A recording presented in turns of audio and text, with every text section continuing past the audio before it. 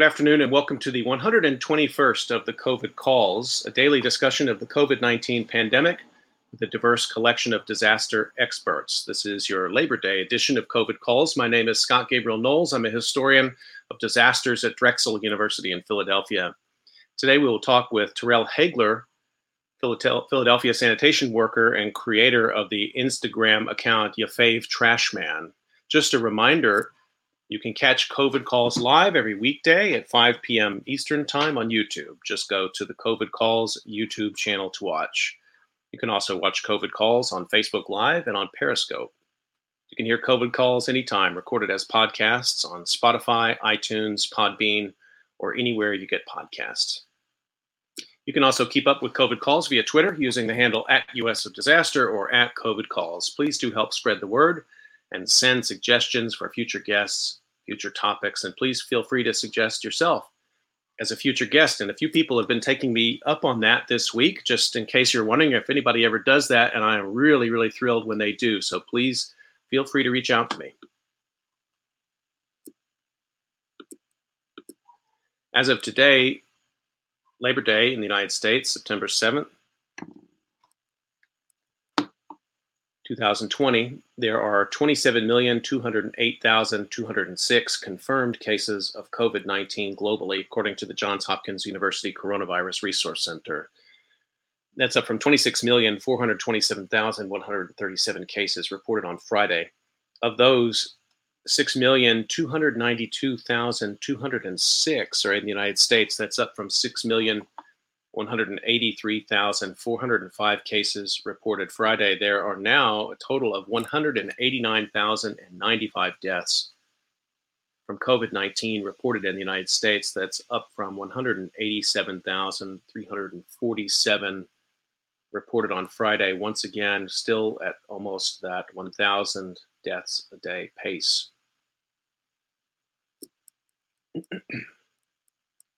As a way to bring some humanity to the numbers, I've been reading a life story or a story of advocacy for those impacted by the pandemic in some way, and I'd like to continue that now. The headline, Raymond Copeland, sanitation worker who hit his stride, dies at 46. The author was Stephen Karutz. This was published April 17th in the New York Times. Raymond Copeland was so proud of his job with the New York City Department of Sanitation that he kept a dollar store trinket in his car with the word strongest, a reference to the nickname for his department that goes along with New York's finest police officers and New York's bravest firefighters. For Mr. Copeland, who raised 3 girls as a single father after their mother died, the job offered economic security. Once his children grew up, he was able to travel to Caribbean vacation spots and planned to buy a house with his fiancée, Tamika Robinson, a fellow sanitation worker. Ray was living his best life the last couple of years, said Mike Arroyo, who knew Mr. Copeland since 1988 when they were teenagers in the South Bronx, who bonded over their mutual love of hip-hop. Mr. Copeland died on April 5th in Queens, New York. He was 46. The cause was complications of COVID-19, according to the sanitation department, which said on Twitter that Mr. Copeland was the department's first employee to die of the novel coronavirus. Working out of District 12, which covers a large swath of southeastern Queens, including Jamaica, Hollis, and St. Albans, Mr. Copeland drove a truck and collected waste in a 2-person crew. He was like a book with the job, said Tyrone Talaferro, a co-worker. If I had a question about the rules, I could call him and he could tell me. Ms. Robinson, also assigned to District 12, started dating Mr. Copeland in 2015. The pair were inseparable, together at work and at home in St. Albans. Raymond Derrick Copeland was born on October 9, 1973, in the Bronx, and graduated from the borough's William H. Taft High School. Later, he moved with his daughters to Queens and worked as a school bus driver. Mr. Copeland joined the sanitation department in 2014. The job filled him with a sense of accomplishment, but also during the coronavirus pandemic, put him on the front lines. Sanitation workers are considered essential employees, and they interact with the public and work in close quarters, both in the field and back at the garage.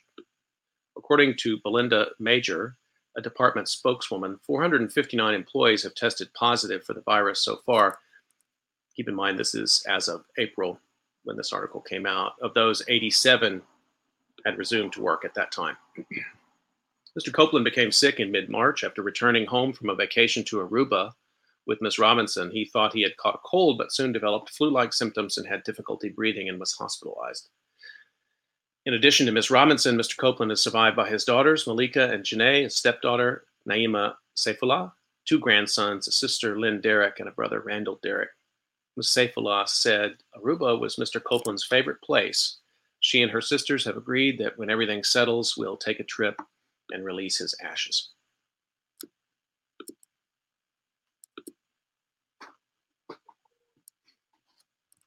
Okay, let's turn to our conversation today, and I am really happy to introduce my guest, Terrell Hagler, also known as Yafave Trashman on Instagram. He's from North Philadelphia, and he started in the Philadelphia Sanitation Department December 30th, 2019. Before that, he worked as a personal trainer. He's a graduate of Creative and Performing Arts High School in Philadelphia, and he attended college in Baltimore at Coppin State. Terrell, I know it's been a busy day for you already. Thank you so much for making time to come on COVID Calls. Oh, thanks for having me. I'm honored. I'm honored to be here to talk to you, Scott. Well, I'd like to remind folks they can get their questions in and do that just by putting them up in the comments on YouTube Live. You can put them there. You can put them up on Twitter. Just be sure to tag @US of Disaster, or you can email me directly during the call. My email is sgk23@drexel.edu. So Terrell, let me just start out the way I always do when we find out where you're calling in from and how the pandemic is looking there right now. Yeah, I'm calling in from Philadelphia, Pennsylvania, and honestly, the pandemic is kind of plateauing right now. Philadelphia has had a spike recently at Temple University, which caused Temple to go back to their full online structure. But as I check numbers and stuff, we're slowly finding, but it's a snail pace. It's a snail pace. And just from what you're seeing out on the streets in Philadelphia today, are people keeping social distance? Are they wearing masks? Are people able to follow those recommendations? I would honestly say it's 70-30. I would say 70% of the city that I see following the guidelines, wearing masks and social distancing, and 30% are risking it all. Yeah, that plateau that you're describing is one that I guess a lot of places are facing right now. You know, things seem to be a kind of a holding pattern, but with schools starting again, universities starting again, more people going out, we're in a moment of uncertainty. Terrell, let me ask you also, been talking to guests about the ways that George Floyd's murder and the Black Lives Matters movement impacted them throughout the summer. Could you talk a little bit about that from your perspective? Yeah, it was. I mean, as a Black man in America, it's just scary. It's literally scary to know that at any given moment, a traffic stop could be the last thing you do in your life. So, I just try to be very cautious and very conscious of that fact. And I often reflect on the whole George Floyd movement and, Trayvon and Breonna Taylor and, Tamar Rice and that the whole movement of that as I do my Instagram page, because ultimately they don't have a voice anymore. Their voice was taken.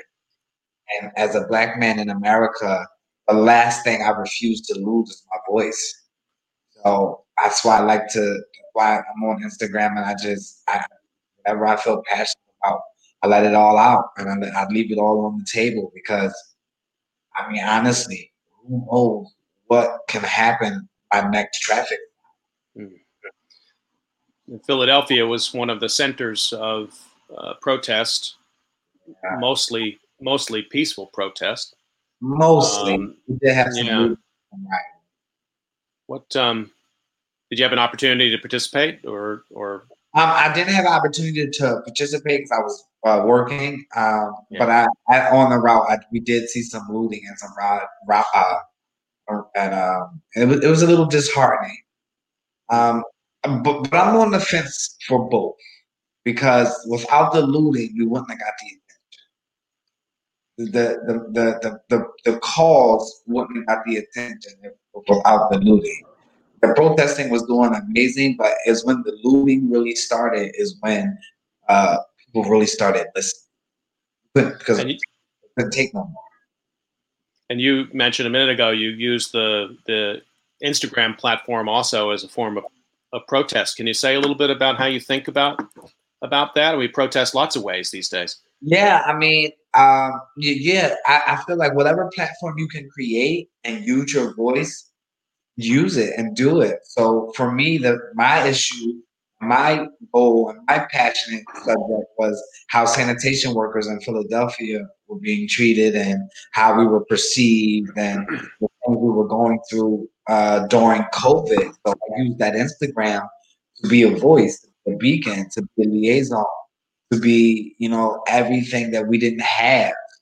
So and I stand on 2 feet when I say that I will continue to use the Instagram for those causes as long as I can. So let's turn to that. This is your first year as a Philadelphia sanitation worker. Yeah. You couldn't have picked a Yeah. tougher year.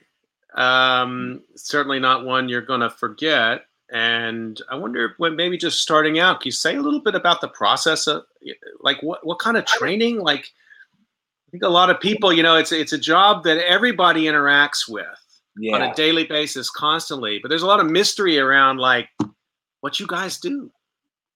No, what you see is what you get. We get the trash, you put it in the truck. Truck driver drives to the dump is out the first load. We get more trash, we put it in the truck. What makes it so interesting being a sanitation worker, because before I became a sanitation worker, there is this like mysterious, like boys only, girls only, jacket only club type mentality when you think about being a sanitation worker. But literally, it's just a bunch of human beings, a bunch of people who come to work and try to keep the streets clean. Excuse me. So yeah, it's nothing really special. I mean, training is they just teach you how to run the truck, the handles.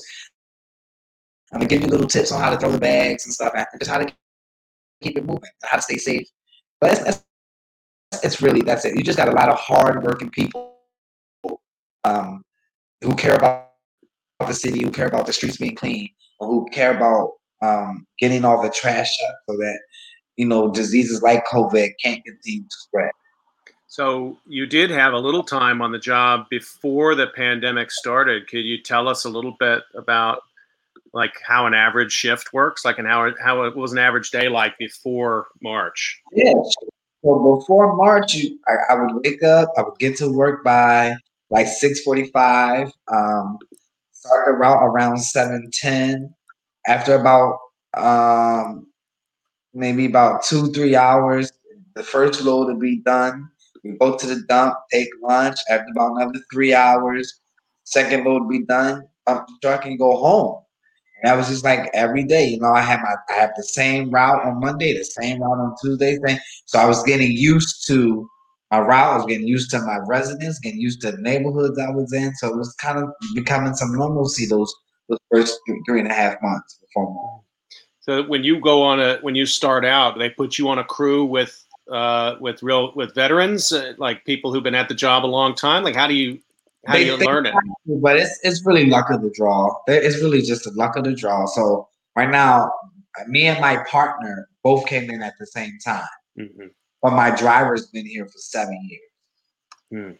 Okay. But that was just, but I literally, through COVID, I was switching everything up, switching partners, switching drivers. People were sick, calling out. So, and the driver I have now is not the driver I had in December. Okay. So it's always like that morning when you come in, they tell you, oh, you're not going to be with this person, you're going to be with that person.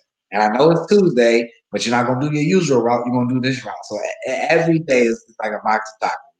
So that means that the pace must be different. I mean, each driver must approach the job a little differently, right? And that affects you, right? Yeah, so you get to learn all the drivers, how they drive. Some people have different methods on how to drive. Some people, some drivers don't get out and help. Mm. Get to a huge pile and the drivers put it in park. They put the air brake on and like, let me know when you're done. And other drivers will park the truck, get out and help you throw it. Yeah, it's definitely a personable job. You get to learn people and then So let's talk about some of the hazards again, sort of pre-COVID.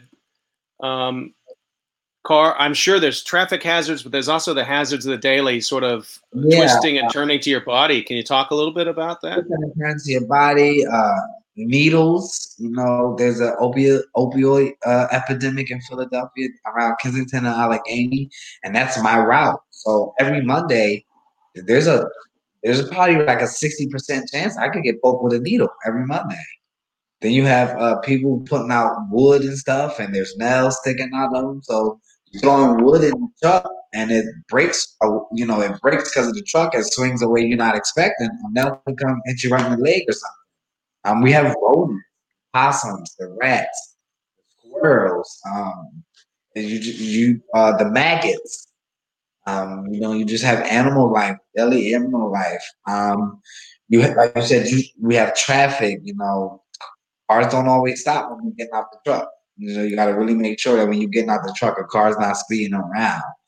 Let me see. I think that's mostly all of them. Then you have the fumes, the exhaust that's coming out from walking behind the truck all day. You don't want to get splashed by anything that's in the truck. So you could be compressing the trash and not paying attention, and whatever's in the truck spits out at you and it hits you in the face. That happened to my partner. It had to hit him right in the face, and he began to break out immediately. Really? Yeah. So we had to rush him to the clinic. So all of those things, I guess they can tell you that, but until you've seen it and experienced it, it's nothing. Yeah, you get people who use their trash cans as bathrooms. Mm-hmm. And then you put the can in the truck and compress it, and then all that's released, and that's all you smell for the rest of the day. Mm-hmm. So yeah, that has nothing to do with COVID. That's been the last 60 years of sanitation. Right. What about some of the other sides of the job? This has been called essential work for a reason. The city doesn't work. If the sanitation department isn't working, that can shut the city down. There are not many things that can actually shut the city down. That's one of them. Yeah. Some of the positive aspects, some of the things that when you come off a shift and you think, okay, that was a good day. It's nothing like getting to the top of a block and seeing mounds of trash. And when you get to the end of the block is clean. For that one block is going to be clean and safe for the next week until you come back. So for me, that's one of the biggest joys I have.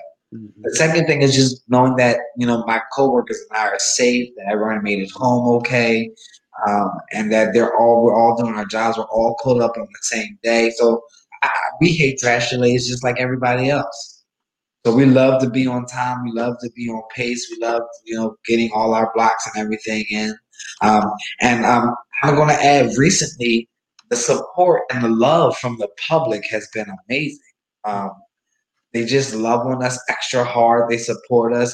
I've gotten so much water and Gatorade and water ice, and you go to a house and you see a support sanitation sign in the window and stuff, and it makes you feel like you're essential and that someone cares about you.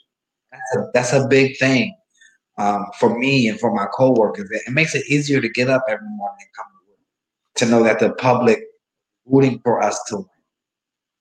Is the city showing that love through compensation? Are you receiving, or have you all been receiving hazard pay, essential worker pay, any special compensation at this time? Not at all. We got one bonus beginning of the pandemic. It was supposed to be for $750, and it was taxed, and it came out to like $475. That's the only compensation we got since the pandemic. And to answer your question about City Hall, I don't know how City Hall feels or what they're thinking, because they haven't said anything to me personally or any of my colleagues or coworkers or union. I haven't heard a word You, when it comes to today's Labor Day. You guys the union members were out. yeah. Yeah, rallying today. And we're going to talk a little bit more about some of the things you've done on behalf of working with the union. But just for today, what was the message? What was your Labor Day message today?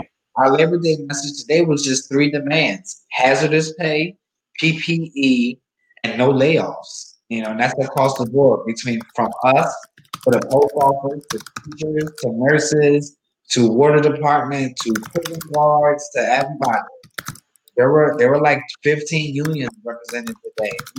And our hashtag today was Stand in Solidarity. We just want to let the city know that we all stand together as a union front.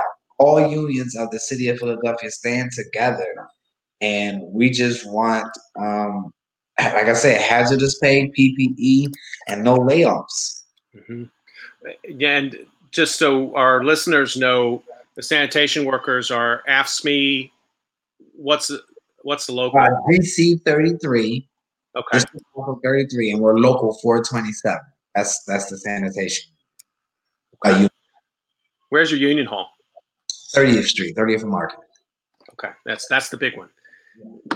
When I walked over back in pre-COVID times, when I walked over to campus, I would always walk past the union hall there on the way to Drexel, see the workers going in and out.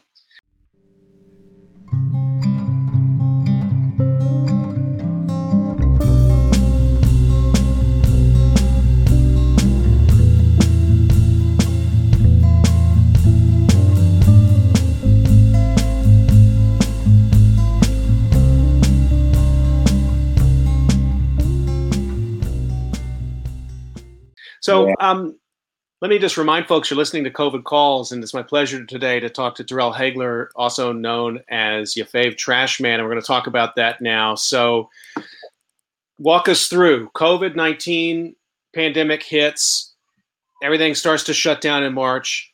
How does that change your job? Oh, man. I mean, the amount of trash, it was like an automatic switch. When the city shut down that Monday, by the next day, Tuesday, we were behind. It was just like an instant hit. Automatically, people started putting out more trash, and we got behind. So you couple that with, during the pandemic and through the pandemic, over 200 people in the department either tested positive or had to quarantine at one certain point for COVID. So you have 30%, 30 to 35% more trash, but you have 200 people less in the department. We were working like crazy. I mean, I remember working almost 17 days straight from 7 to 7 to get the trash out. My driver did 21 days straight, 60, from 7 to 7. So we just kind of, as a department, put our head down, just try to plow right through it.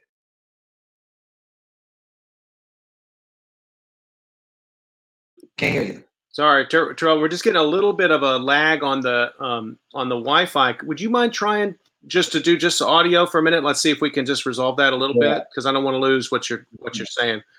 So you were telling us that you said when the day the city shut down, by the next day you were behind, and that's amazing. So the theory there is that immediately people, they change where they are. So they're consuming at home instead of consuming at the workplace. So it changes the nature of where the trash is. Is that the fundamental reason that your workload went up so much?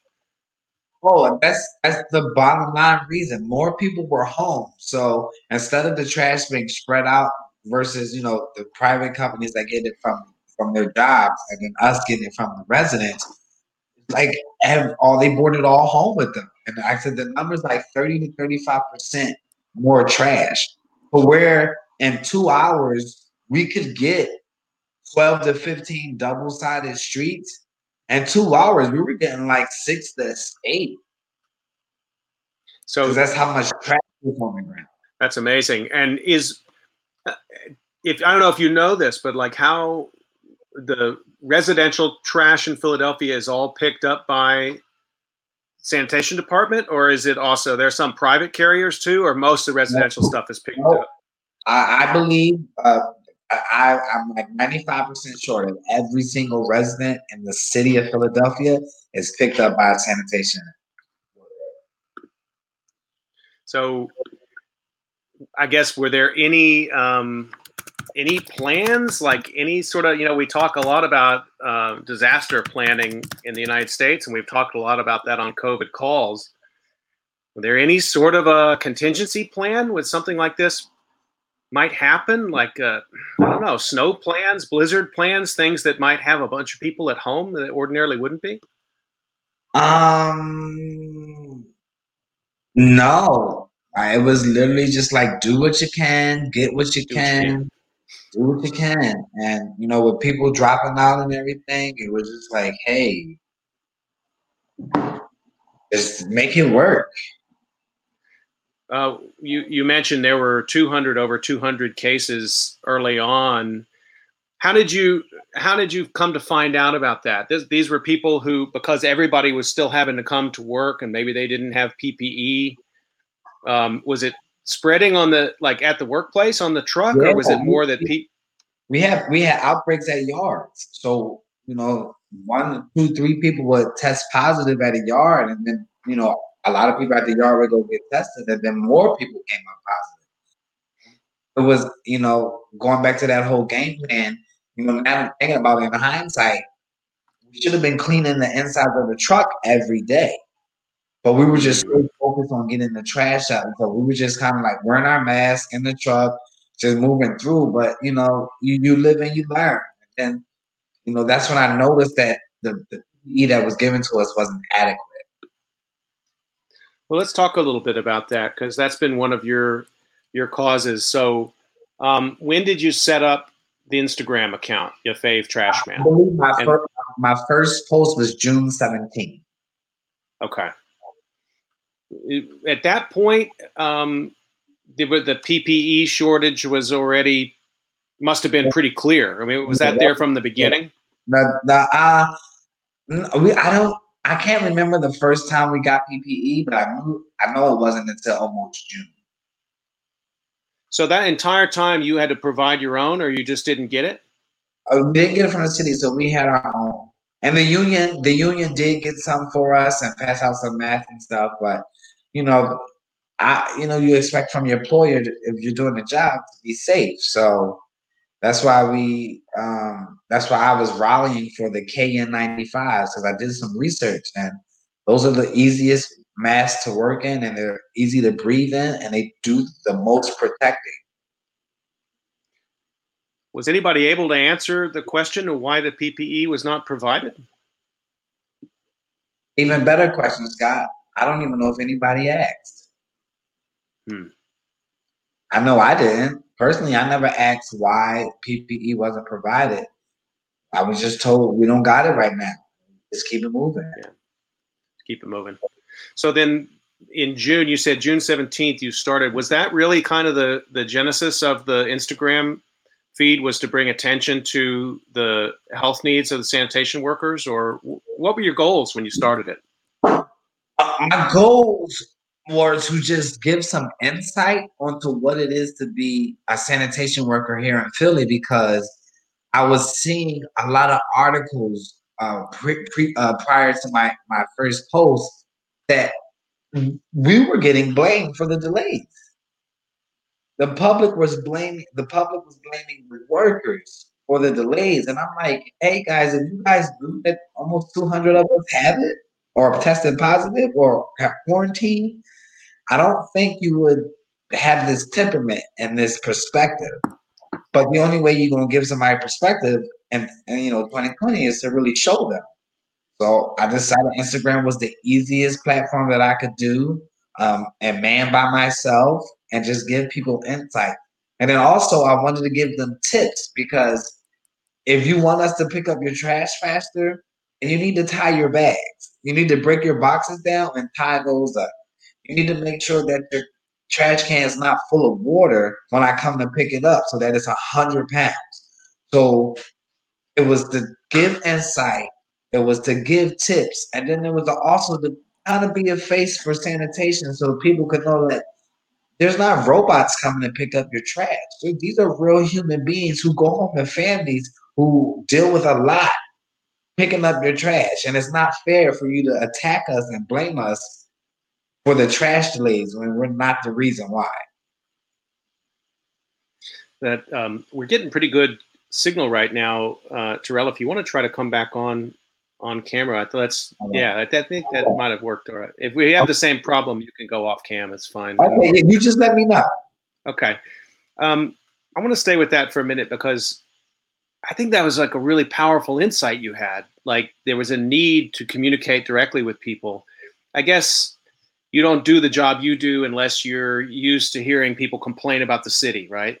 And yeah. I wish, and some of that falls on you unfairly. I mean, as a kid, you're taught, oh, trashmen are lazy. They have the easiest job in the city. All they do is pick up trash and throw it in the truck. I mean, I believed that for years until I became one. And I was like, actually, guys, this is pretty hard. This isn't for everybody. My starting class, we call it, that got hired with me was 100. You know how many people made it to the trucks? How many? 50. Wow. Do you know how many people are still working? About 35. Really? This isn't for everybody. Yeah. This has been the most humbling experience I've had, and I'm glad that I have the mindset to deal with it, and I have the build to take it on. But honestly, just like they say, college isn't for everybody. Being a trash man is not for everybody. Not everybody can do it. Even I don't know if you know, the city went and hired 120 new lieutenants about 3 weeks ago. A couple of them have quit already. And these are people like me. I waited 2 years to be hired.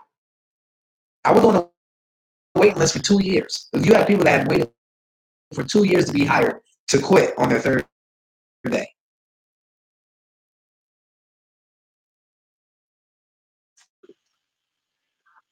That's an amazing attrition rate, what you're talking about. And it really shows. I mean, I can't think of any better. I've never heard anybody explain it to me better than that. The perception that people have of some kinds of work and then the reality of that work. And what tells the tale is how quickly people can't do it. And it's literally nothing against nobody who's ever quit. Sure. It's really just like, I can't. I mean, I had those moments. My first rodent incident, when I picked a bag up and there was a rat halfway hanging out the bag just looking at me, it was on my 4th day, I definitely got in the truck. And it took 10 minutes to kind of process whether it was worth it or not. Because you don't deal with, trashmen deal with things you don't deal with. Man, I had a gun pulled out on me this summer. No kidding. Over trash. Wow. Do you want to tell us what happened? Or sure. We were coming down the block. My driver was driving down the block, and these 2 cars reversed down the block in front of us. So they started impeding our process. So we're like, hey, you guys gotta move. We're moving forward. And they're like, you gotta give us a second. It was a U-Haul truck. He opens the U-Haul and his friends come out and begin to move. Like they're moving furniture in the U-Haul truck. Oh man. We're like, yo, dude, we're not gonna stay here for an hour while y'all.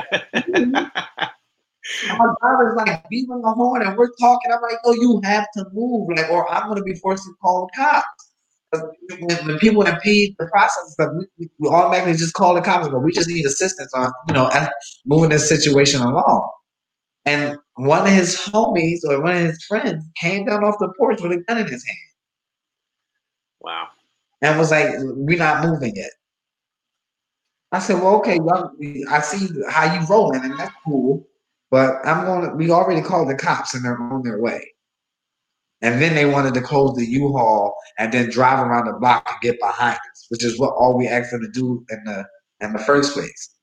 But imagine that, and that's in my first 3 hours of work. It's 11 in the morning. I got to get to 3 o'clock, go home, and then process that, and then want to come back to work the next day. And at the end of that, what you're reading in the paper and what you're hearing is, hey, how come trash pickup is slow? Or all the trash men and women are just calling out using sick abuse. Right. You think I deserve a mental health day after that? I think I do. I deserve a mental health day just listening to you tell me that story. That's terrifying. Yeah. So those are the few things. I've had coworkers tell me stories where they didn't put the can back right exactly where it was. So the resident pulled out a bat, hit him in the back of his head. Just all kinds of nonsense and crazy stuff. So this is a dangerous job, and it's compounded by it's a hazardous job. It's a hazardous job, and it's essential under any circumstances. And then you layer COVID in. So let's come back again then to your action, which is the Instagram, which then I didn't realize how quickly you got traction on it. It seems like you very quickly, you hit a nerve. Yeah. And then all of a sudden, then you're speaking. I've seen the way people have talked about it and written about it. You found yourself speaking for people who hadn't thought of using that medium or just weren't getting their message out, not just trash men. Right. When was the first time you realized, like, hey, I'm breaking through here. I'm getting through. Honestly, I'm going to say when I made the cover of the Enquirer. When I made the Daily News and the Enquirer and they chose me as the cover, I was like, wait a minute. Yeah. People are really listening now. Yeah. And then it was like, from there, I was gaining almost like 1,000 followers a day. Yeah, like even today, this morning, I woke up at 20.7. Mm-hmm. I got on the Instagram just to check a DM before I called you. I was at 20.8. So between 9 o'clock this morning and right before I called you, I gained 100 followers. Wow. And I love it because I'm interactive and I respond to everybody. And that's the only way that Instagram is going to grow is if people keep spreading the word and keep checking the Instagram and looking for calls to actions and looking for tips and looking for trash updates and looking for me to post this interview with you and to see what I had to say and see what the next phase of it and because that's what it's all about is what's the next phase? How do we get to here? Fight the good fight, and just keep the fire burning. So let's talk about some of the posts. I've looked through it, spent some time with it, and there's different kinds. Some of the posts are about action. They're right. Labor actions that are going on, things that the union posts, things that are more like arts that have been created, posters, things like that. And then there's some that are really they're self-portraits of you or you with coworkers, and some of them look like kind of like before you started the shift that day, and some of them look like maybe that was I don't know if I'm right, but like in the middle of the workday, like you've been working. And right. There was a couple. There was one I thought was amazing. It showed a couple of kids at the front door. Oh yeah, holding the sign. Tell us about that one. Yeah, so that was sent to me by a coworker. I had just started the support sanitation campaign where I asked the public just to have their crews feel loved. And one of the first things I did was I asked the public to make support sanitation signs, put them in the window, put them in the yard. Take a cooler, fill it up with some cold water, Gatorade, give it to your sanitation worker, let them know that you love them, you care for them, you're praying for them, you're thinking about them, you wish them well, you hope they stay safe, just everything that we weren't feeling. And my coworker sent me that picture. He was like, man, the word's getting out, man. Yeah. He was like, this made my day. I refuse to have a bad day after seeing this. Mm-hmm. Then the signs just grew, the way people were doing it. And then when I started the t-shirt campaign, to raise the money for us to buy our own PPE and cleaning supplies. It just really caught traction, and it was the campaign made worldwide news with David Muir. It was in a Good Morning America article.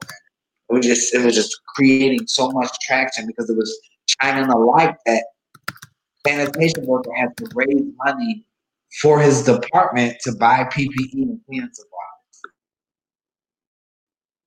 You feel like that captured a sort of fundamental, like really hit a nerve, like it's a fundamental like injustice there. It seems like. Here's the funny thing: that nerve has always been there. There's always been a disconnect between the public and the sanitation department as long as I can remember. I've never seen anybody like just honestly talk to the public. I just never honestly seen anybody talk to the public as a sanitation, representative or anything. And I am not an official representative of the sanitation department. I'm not an official spokesperson for the union. I'm just a sanitation worker who saw an issue, who saw a problem, and saw a lack of communication between two sides. And I just decided to be the liaison.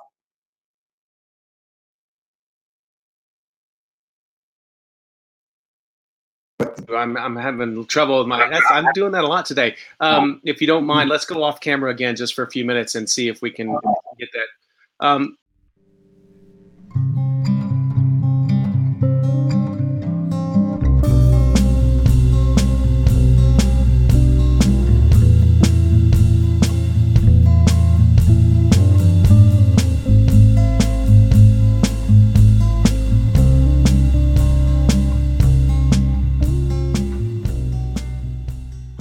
And I just want to remind people, talking to Terrell Hagler today on COVID Calls, and you talked about the T-shirt campaign. That's one of the things that's on the Instagram feed. And you can get the shirts. You can go find. The campaign's over now. Oh, it's over. It ended August 20th. Okay. But I getting so many DMs. I guess you should say I'm being forced to bring it back. I think there are going to be some unhappy people in my house if you don't bring it back. So, yeah, we sold over 2,000 shirts in 4 weeks. So we raised over $32,000. And where did that money go? It's going towards buying the PPE and the cleaning supplies, and I'm working with the business manager of the union to approve every purchase and everything. So Got it. I have a bunch of invoices that I need to fill. Once I get the approval, all that money is going out, and all the PPE and cleaning supplies are coming in.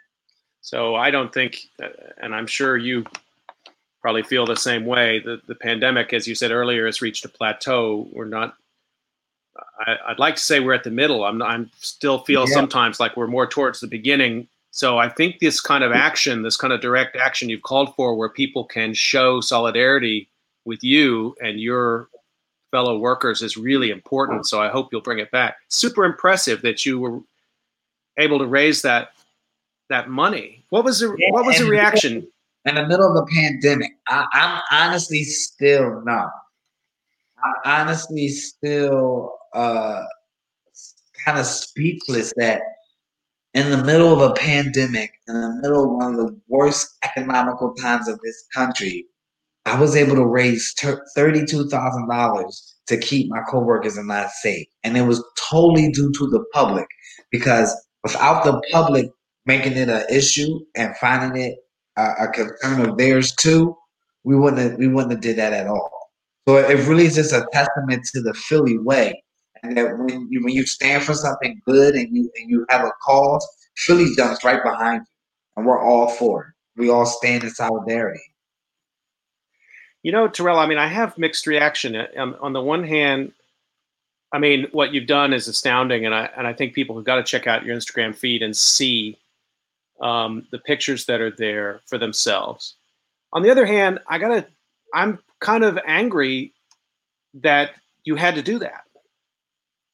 Yeah. I want people to agitate and help you with this campaign, but it seems like there's a broader agitation that's required right now. And that's where it's going to start. The more of us that have our little agitation, You get 10 of us, it's a little bit bigger. You get 20 of us, it's a little bit bigger. You get 200,000 of us, now the powers that be gotta listen. Because here's what I always remind people: the powers that be work for us. We put them in that position. We voted them in.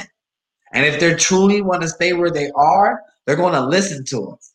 So the more and more communication becomes an issue and becomes a topic and becomes a problem in the city, and the more and more people go, hey, what is my council person saying about sanitation? I need to know before next election how you feel. Where do you stand on hazardous pay? I think once we can get that in the mindsets of everybody, then we're going to see some real change, because then people are going to be held accountable for their actions, or the lack thereof their actions, you could say. So when you mentioned that you made the cover of the Philly papers, and I know you were in an article, and a great article in Philadelphia Magazine. People got to check that article. It's a good interview that Brian Howard did, and a big fan of his. Yeah, that's a really great piece. And then looks like Good Morning America, and then there were all kind of, as you said, international coverage. That becomes some work in of itself, doesn't it? I mean, I mean, you've taken an hour out of your Labor Day to talk to me very kindly, and I greatly appreciate it. And this is just the tip of the iceberg of the media you've been doing. You must be a little bit worn out. Well, yeah, but I have a manager, and she's amazing. She might be, you might be thinking you're talking to me in the email, but you're talking to her, and she keeps me afloat. She keeps me abreast. She makes sure that everybody that I come in contact has the same core values, the same morals that I have.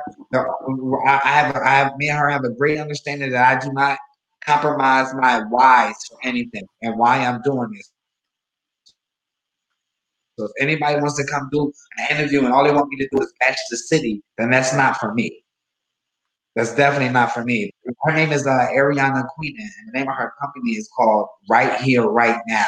And she's really been a lifesaver, because people don't realize I'm still a trash man. So I'm still throwing trash 8 hours out the day. It's Right Here, Right Now, spelled with a W, Scott. Like the word right, WRITE. Got it. And the second right is right with an R, or also with right with a W? No, like W, two W's. Okay, I'll get it right in a second here. Let me. By the end of the call, we can sort that out. Maybe put that in the private chat if you don't mind, and I'll put it up exactly the right way on the screen. Yeah. But so then, like what you're saying there, they're still pulling the regular shift, and then there's all the other work that goes along with it. Yeah. So you've become an activist. Is this how you imagined your career going? I literally thought I was just gonna become a trash man, do a lot of overtime, make a lot of money, propel myself, and maybe, game plan, become a crew chief or a supervisor or a CDL driver or something like that. And this hit, and I just felt like it was a calling. I felt like it was a purpose. It was something that I could not give up at all. So I just had to say something. I just had to use my voice. I just had to be a beacon of light in darkness when, where it seemed like it was so much confusion, so much mayhem going on. And I was just like, hey, this is where I'm at now. I take the responsibility of it. I take it serious. And, it's looking like I'm going to go from trash man to maybe press secretary of the union. Right. God willing. Right. Absolutely. And I guess that also comes back to the use of social media, that you were able to break through in a time when there's so much noise and disinformation out there. Your clear communication and those powerful images. There was one more I wanted to ask you about. One of your posts, you mentioned, I love the way you put it, the first time you saw a rodent and you had to go and sit in the truck for 10 minutes and and process that. And one of the pictures, there's a rat. A possum. That's a possum. Yeah, you're talking about the possum that's inside the trash can. I don't know my rodents. Yeah. Yeah, the possum that was inside the trash can. Yeah. So what was that? Two possums now. I had a possum inside the trash can. I had a possum inside the truck. In the truck? Yeah, go to one of my last posts. We dumped the can out, and the possum was at the bottom of the can. And he was actually in the truck, like in the back of the truck with the trash. Oh, man. So now you've got an animal issue. Yeah. Did you extract him? No, we released the trash to help give him a little boost for him to be able to get some traction and jump out, and he scurried away. He jumped out. Yeah. Okay. But it's imagine that. Now think about my partner carried that can from the street, from the sidewalk to the truck, lifted it up, dumped it, and then when he got to the end of everything in there, you see an adult-sized possum just staring at you. Oh man! But like I said in my caption, this is a normal Thursday, and my 9 had. I wanted to bring up a question here that was posted by Carolyn Slama. Thank you, Carolyn, for listening. She's asking if there are any stories or insights that you have that you wanted to cover that you haven't yet. And I think she probably means more broadly, like in your other interviews.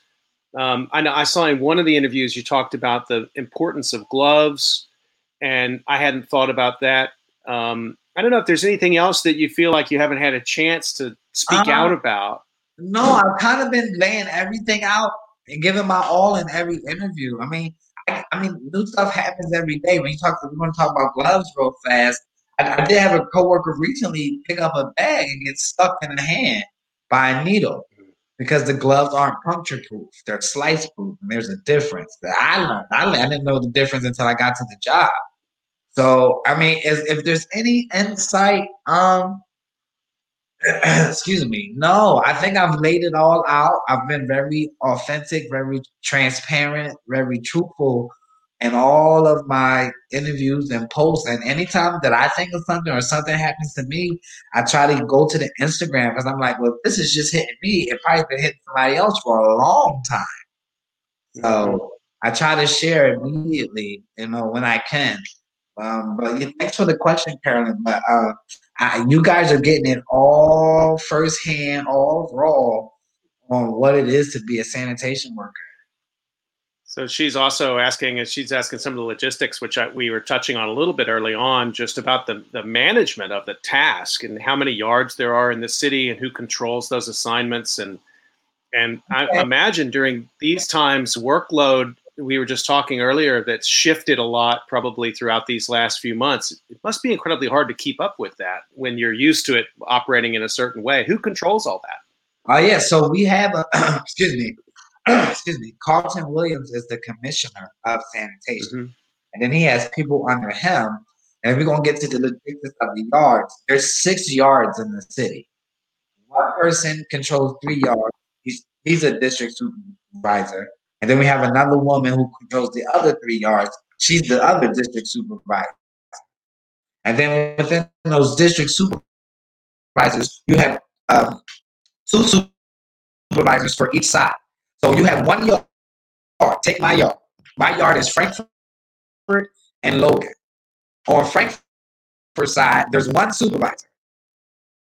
And under the supervisor, there may be 4 or 5 crew chiefs who drive around and assist us on the routes. And if people get hurt, they pick them up and everything, and they drive the blocks and drive the routes and knock blocks off and figure out what's going on. And then you have the same setup on the other side. You have 1 supervisor, and under him or her, you may have 4 or 5 crew chiefs that do the same thing, driving around everything. And then under the crew chief, you have us, the laborers and the drivers, who actually are doing the work, driving around on our routes, picking up the trash and cleaning up the city. Right. So that's the structure of every yard, and there's 6 of those yards. I see. That cover the whole entire city. Okay.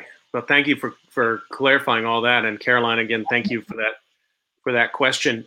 Let me ask you, we're almost up on time, and remind people you can still get questions in. Just put them into the YouTube live chat. You're listening to COVID Calls with Terrell Hagler. Also, known as your fave trash man from Philadelphia. And let me just ask you a bit about how people are holding up. We talked about this a little bit earlier on, people working 17 days straight.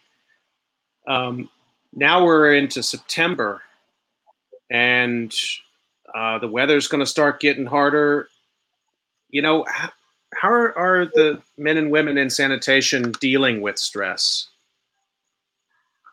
So I don't want to sound cocky and I don't want to sound boastful, but I'm going to say I believe the Instagram page was a sigh of relief for a lot of my coworkers, where they felt like everything they've been feeling and saying, I've been saying on the Instagram, and then the reaction of the public, donating so much, all the companies that have donated to us, the morale is really up right now.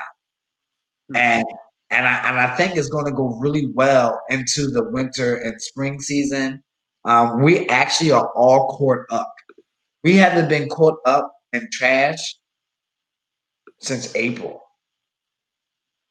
So this was the first week that we were actually on the right day since April. So getting that accomplished was a huge boost in morale for my coworkers.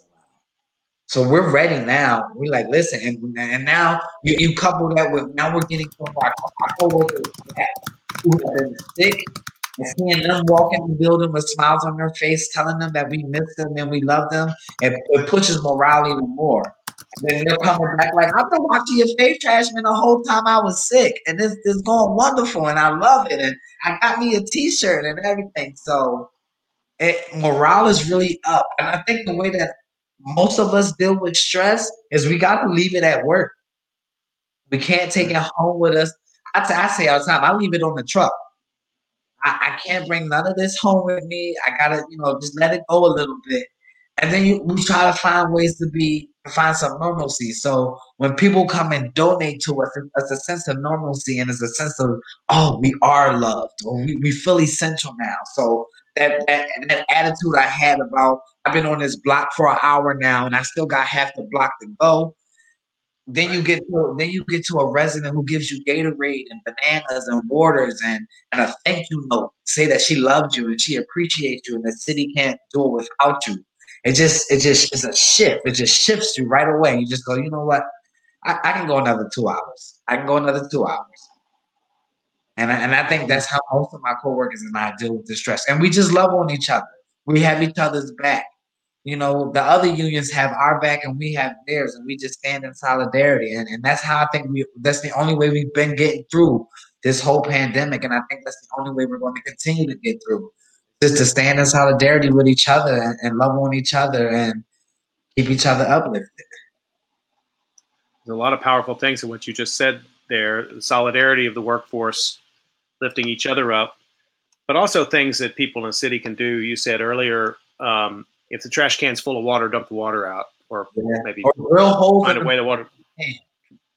Drill a hole in the bottom of the can, tie up your cardboard. That stuff gets heavy. Make sure there aren't sharp things in the bags. But then also some things that just about maybe a little bit more, compassion. You're talking about the notes and water and things like that. And then, of course, what we were speaking of earlier, political pressure that average citizens can put on policy. Everybody should be answering the question about how essential workers are going to be treated, not just in 2020, but in 2021 too. Yeah. So this becomes, your Instagram feed is welcoming and inviting, but I think at the core of it, to me, there's a call to action. Always. It's always. And that is my take on how to advocate on Instagram. Because right now, people are home. They want something to do. Well, cool. If you want something to do, call all the city councilmen, leave them a message on their phone, and ask one simple question: why doesn't sanitation have hazardous pay? Imagine if all 5 million people in the city did that. Called every single council person, called the mayor, called the acting I forget the guy's title. Can't think right now. Sorry. The guy that just got there, he's like the acting director of labor. Call all of them and ask the simple question: why doesn't sanitation have hazardous pay? Once you get that fire built up enough to where they can't even do their jobs because they have so many voicemails and emails and stuff from the public.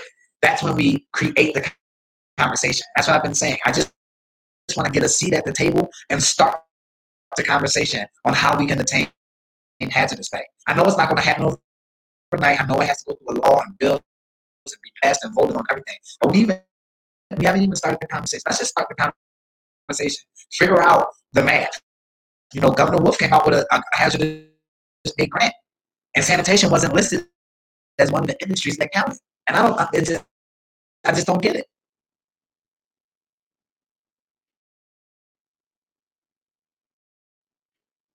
There's an action item for anybody who's listening to COVID calls and watching, is to ask that question of your elected officials: why doesn't sanitation have hazardous pay? Terrell, I want to ask you one more question. I know you probably need to get going, but we're living through history, and you're playing a role in it. You're playing a pretty remarkable role right now in terms of essential workers in Philadelphia. How do you want people to? This is Labor Day, so how should people be thinking about Labor Day in 2020? What does Labor Day mean to you this year? Does it mean something different from what it's meant before? It does. It does. It's not just a day off, and it's not just a holiday. Labor Day to me now means every single blood, sweat, and tear of every laborer in this country that has been spilled, that has been used, that has been talked about, that has been looked at, that any laborer that has ever done anything in this country needs to be recognized today. And they need to feel essential. You can't just call somebody essential anymore. We need to feel it. We need to see it. It needs to be tangible. No longer is essential now. Essential is now a verb. It needs to be action behind it. I need to see you make me feel essential. I need to see my paycheck be essential. I need to see my health benefits be essential. I need to see my uniform be essential. You can't just tell me I'm essential anymore and tell me I appreciate you and tell me we can't do it without you. Now I need to see it. And that's what that rally was about this morning, was that we need the city to see that we are essential and that we demand that they act on it and make us essential. I think the connection is good if you want to try to come back on screen as we wrap up. What a powerful that we're not going to just call it essential work anymore. We turn that essential into a verb and a set of actions, and that's going to take solidarity across the city and across this country. Honestly, real quick, this isn't just a Philadelphia issue. This is an issue nationwide, and that's the next goal for me, is to get a nationwide discussion. I've talked to people in New Orleans. I've talked to people in Baltimore. New Orleans has been on strike since May 5th. Baltimore had to do the same thing Upper Darby did. Baltimore's whole fleet had to quarantine. So it's just not in Philly. I would love to get a nationwide conversation on how we pass a bill to make every single sanitation worker in this country receive hazardous pay, receive adequate PPE, receive adequate benefits, health benefits, life benefits, everything. It's way overdue. So thank you, everybody, for listening to COVID Calls today on Labor Day. And just to underscore what Terrell Hagler, also known as Yafave Trashman, has been saying, this is an area that everybody needs to be aware of and take action. Go check out his Instagram page and find out a way that you can stand in solidarity with essential workers across the United States. Terrell, this has been a really great hour, and I just applaud what you're doing. Thank you for what you're doing. Thank you to your colleagues, and thanks for the time you took on Labor Day to talk to me on COVID Calls today. Thanks for having me, Scott. I thoroughly enjoyed, man. We're friends now. If you need anything else from me, call me, email me. I always say I'm not too big for anybody. Everybody gets a yes from me when they do media requests and everything. Because I don't know who can hear it from your platform. I just want to say I appreciate you wanting me to be on your platform to get my message out. Well, it's been a great discussion. Just to remind everybody, you can catch COVID Calls every weekday, 5 p.m. Eastern Time. You can find it on YouTube Live and on Periscope and on Twitter at the hashtag COVID Calls or at US of Disaster. And tomorrow at 5 o'clock, we're going to continue our ongoing discussion about public health history with Graham Mooney and Christos Linteris. So please join us for that. And until then, enjoy the rest of Labor Day. And Terrell, we'll be following you. Keep up the great work. Thank you. Stay healthy, everybody. See you tomorrow, 5 o'clock.